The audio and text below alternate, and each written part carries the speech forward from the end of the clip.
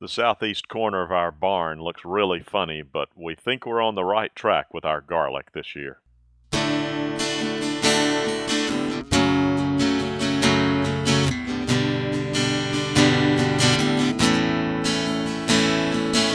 Welcome to Longleaf Breeze, subsistence farmers using 3 simple principles, approaching but never reaching subsistence. It's gotta be fun while we're doing it, and we don't make all misstatements. And now, Lee and Amanda Borden. Thanks, Adrian, and welcome to our podcast of May 23rd, 2013. When you say that our underneath the barn looks funny, it's because we have a veritable wall of garlic hanging there. It's not what you're used to seeing, but we needed to have some place to cure it. But anyway, the subject of our podcast today is going to be about harvesting vampire proofing, I guess we could call it that, harvesting garlic and onion. And of course, some of it's still on the ground out in Veg Hill, but there's one variety of garlic that we've completely harvested, and we'll focus on that to begin with. And we all know that garlic does keep us safe from vampires, and for this we are grateful. But it also is said to protect you from mosquitoes and ticks. That would be good to have around. Yeah.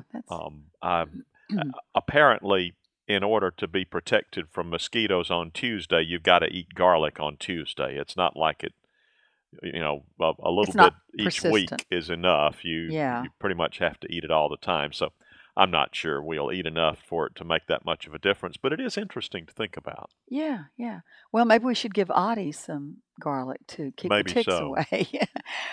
If what I understand is that there is a substance in garlic that is toxic to mosquitoes, and they know it's toxic and will avoid it. So, well, that would make me think more about having garlic at every meal, or at least once a day. But let's talk about the garlic for a moment. When did you plant it? Let's talk about that first. Planted it last November, right on schedule.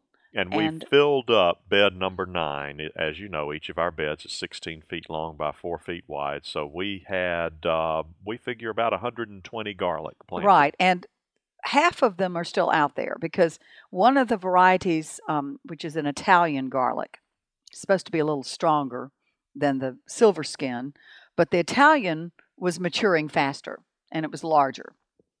I think the silver skin will not be far behind, but in terms of the signs you look for when to harvest, the Italian was displaying all those signs. Signs are about a third of the plant yellowing from at the bottom third, and the majority of the fronds had begun to turn brown and yellow, just showing signs that they're dying. Okay, I'm confused. You said a third. The lower third of the plant in terms of height. So, you can see it beginning to yellow down there. And it's not, I'm not that precise with it. I just basically went out there and looked at it to look for that. But I know that you're supposed to have at least 5 to 6 strands or fronds that still look green, mixed in with the brown. Okay. So you don't want to wait till everything's, brown. It's too late. Because by then it's too late and your bulb is beginning to rot. I had, in fact, would have been nice if it were drier because you're supposed to withhold water from them for about a week before harvesting. Well, it rained. So we did turn the irrigation water off, but it rained and, just enough that when I harvested them, they were damp. But anyway, that couldn't be helped. So, but ideally, they would be drier there. And of course, just the sheer size of some of those bulbs, I had a couple of them that were beginning to split. So I just knew, it was time. And because lately it's gotten hot, and that's usually what makes you need to harvest it faster.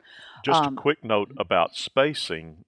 I thought you could pack them in a little tighter, but you're confident, and I think your confidence is unshaken that you did not space them too far apart. No. They really needed to get some ventilation between them. They need ventilation, and they did get large. So, even because when you think of the size of those tiny little cloves as I put them in, and then the size they grew to, I'm thinking, they, stick with the instructions. How large were they when you planted them? Well, varying sizes, because when you take a garlic apart and you have the various little cloves. You're talking you planted a clove per garlic plant. All right. Yeah. And some of them were and the instructions told me, the larger the better. If you're breaking apart a garlic bud and you've got these various cloves, a larger one is probably going to produce a more healthy, larger plant. And I have no way of knowing. Yeah. Looking at it, but you can do the math about how our spacing was. We planted on 3 rows because we have 3 lines of drip tape in each bed, and obviously the garlic did not need to be irrigated most of the time it was growing because it was in the winter, and we always get plenty of rain in the winter. Especially last year, we had lots.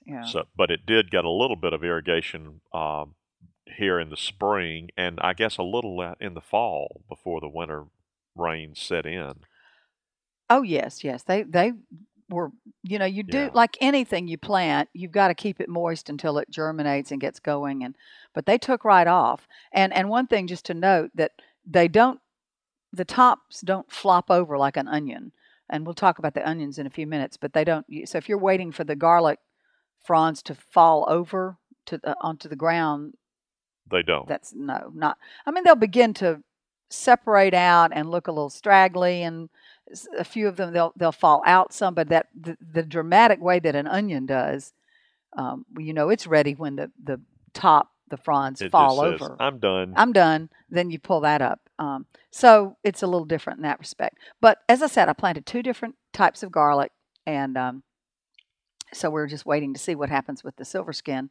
And I suspect it will not be far behind. All right. And we think we've got room, although I suppose there's a real possibility we will have cured the Italian completely by the time we're ready to pull the silver skin, which would be handy. Right. You're supposed to let it cure from 2 to 3 weeks. I'll usually go with the 3-week before eating it. And I'll be ready to start using some of it after that.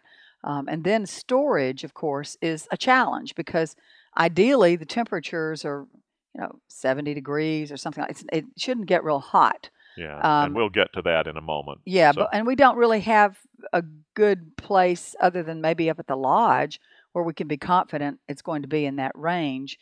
But on the other hand, you need a well-ventilated spot. So, where that garlic's going to move to later, I'm not sure. I do keep a couple of those garlic containers. Okay. Well, you're determined to go ahead and talk about storing it now. Yeah. We have the root cellar, of course, and we're hopeful we can make it work to store the garlic in the root cellar after it's cured. We just hope there's enough ventilation through there. I'm not worried about the ventilation once it's cured. Okay. It's during this curing process that I was telling you that's too much gas for me to exhaust. That's probably true, and it would smell very strong, but also what we're noticing is that it's nice and ventilated and drying out well, which is what you want at So this we're stage. all backwards now, but let's first talk about how we're curing it this year. Well, what I wanted to do was to talk about our experience last year where we pulled it and we didn't do a good job of curing it. All right, go ahead and talk year. about that then, because we didn't. You're right. It was a problem. We pulled it, and then we hung it up in bunches in the shop.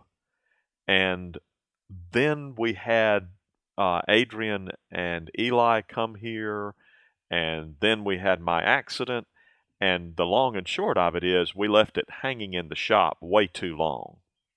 And by the time we pulled it down, it was basically gone. It was rotten. It was disintegrated. It was, and we probably talked about this on the podcast some, that we salvaged some of it, but I would say probably no more than a third. And it just hurt my heart to put all that in the compost, but that was Yeah. about all it was good for.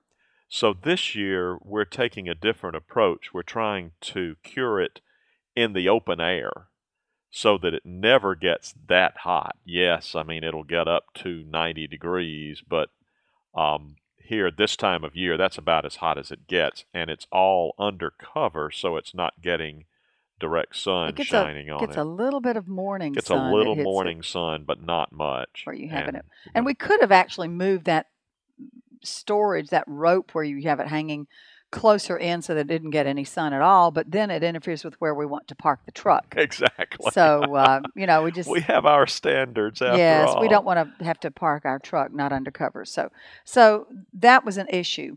Now, once you have finished curing, let's say the Italian, which is, it's up on in the barn now. Once we finished curing it, our expectation is we will cut the fronds off, right? Yes. And we will just store the bulbs in some kind of open container so they can continue to breathe. Mm-hmm. But it's at that point that I feel comfortable putting them in the root cellar after they've had a chance to cure. Good. And probably one place that I read, the more they're spread out, the better. Not touching, well, they can be touching, but not,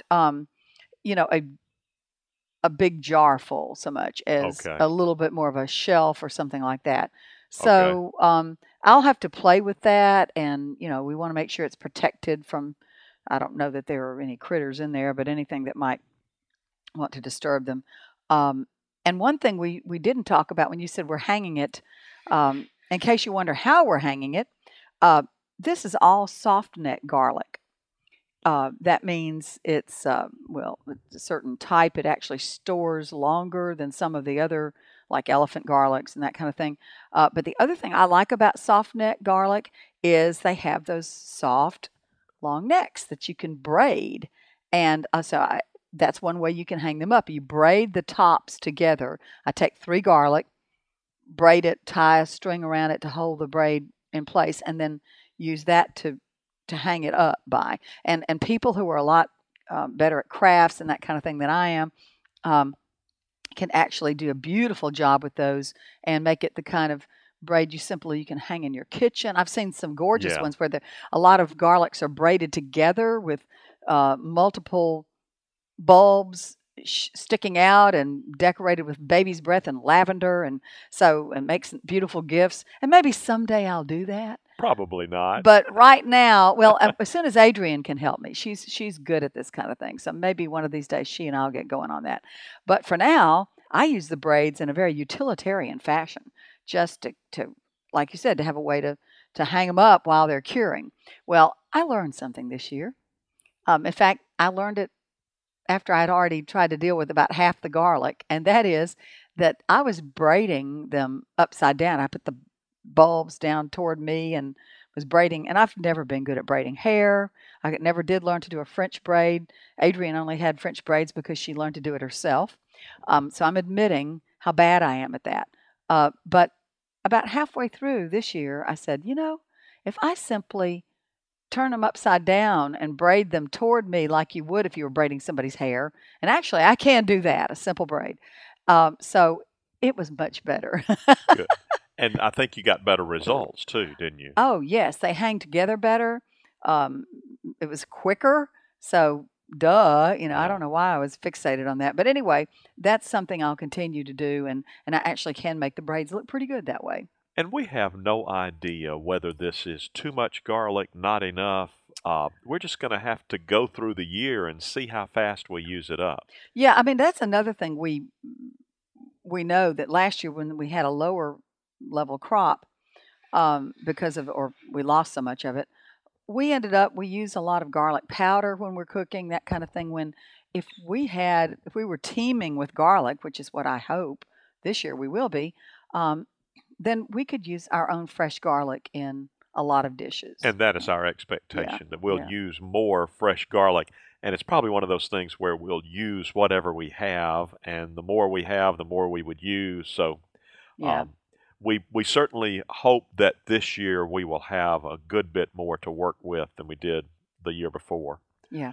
And the other thing we should talk about then before we leave today is onion. Yes. Because that was the other, those onions this is the first year that I've planted onions for the past 3 years. The first year I've actually had big onion bulbs that look like a normal onion that you buy in the store. You know what I'm saying? Nice and maybe 4 inches across. Some of them are 5 inches across. Big suckers, yeah. No, they're not all that big, but and I think the secret was planting them earlier. I went to Farmer's Feed in Wetumpka, which is where I buy my onion sets almost every year. They have good quality, and Terry, who works there, usually knows when the guy was there. In fact, he does. He can tell me he came last Saturday and brought these Vidalia onions, etc., these sets. And this year, I went in the fall this past year in 2012, saw them there, and Terry said that the Vidalia onion delivery guy, or maybe he was the guy who grew them, brought them in and said, you're missing a bet not to plant them earlier. You should plant these in the fall. Most of you guys around here are waiting till January, which is what I had been doing. Most of the calendars tell you that. Well, I did it too. I planted mine in the fall, and they had more time for those roots to there's a good bit of root growth that occurs even in the cold weather. Mm-hmm. So it allows them to make the most of the spring sunshine. Yeah. It's not that they grew that much over the winter. They stayed pretty small. Yeah. But they were ready to rock and roll. Ready to rock and roll, and they did. And so very quickly they put on a lot of girth in the onion department. So when I say department, the part that the usable part of the onion. What's interesting is, and I probably talked about this on an earlier podcast because I was so frustrated with myself, is these onions even had a little bit of a setback. I put them in where I'd already sown some black oat seeds, and it didn't seem to be germinating. I thought, big deal. Well, the rains came, the black oats grew, and I ended up having to painstakingly pull up black oats from around these little onions whose growth had been somewhat retarded. And they look for all the world like black oats. Yeah, a little bit. It was hard to do, but once they got going, even with that rocky start that they had, they've done great. So I'm real pleased with these. They're just Vidalia onions that I bought, like I said, at Farmer's Feed. They're good, and so we've been using them. And those are actually supposed to cure for a while too, but we cheated and ate a couple of them on hamburgers the other night. In my case, veggie burgers that were not all that cured, and they still tasted wonderful. Yeah, they taste great. Well, tell us about those Egyptian walking onions. Well, what I've learned about those, and I think we've talked about this already on it, but they are technically onions, is that they're not ready to harvest yet because they have these little,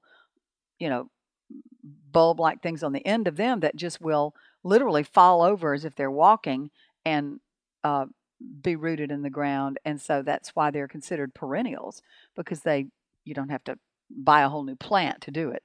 But of course, at the point at which you take one of those out of the ground, yes, it's not there. That's why I'm leaving them out there so that they can, the little bulb. Yeah, as long as they'll keep growing, we'll let them Mm-hmm. continue to set new roots. Right. And then what I plan to do is go in and harvest the older plant, use that onion, or use the stalks. The stalks are a lot like scallions. And then, just continue the cycle. But those and the perennial leeks will probably have their own beds that get dedicated to them, so I can continue to, and the leeks are also multiplying, and those need to be just separated out and replanted around. Yes, and this is one of those do as we say, not as we do. It was not anyone's intention that we end up this way, but we now have our perennial leeks and perennial onions in basically our front and center bed.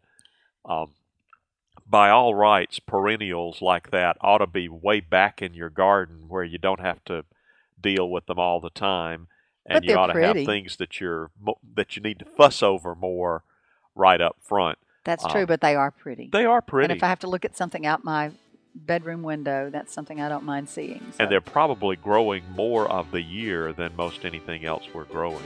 Yeah, they look good. So anyway, we're thrilled with our onions and garlic so far. We'll probably have some more reports later as harvesting continues. But thank you for joining us today to hear all about this, and we'll catch up with you next week. You've been listening to Longleaf Breeze with Lee and Amanda Borden. You can call the farm at 334-625-8682. Send email to letters@longleafbreeze.com. Our address is P.O. Box 780446, Tallahassee, Alabama 36078. Visit us at longleafbreeze.com to learn more about the farm, to browse our archive, and to look over our planting database. You can also read the daily farm log and check in with Lee and Amanda. That's longleafbreeze.com.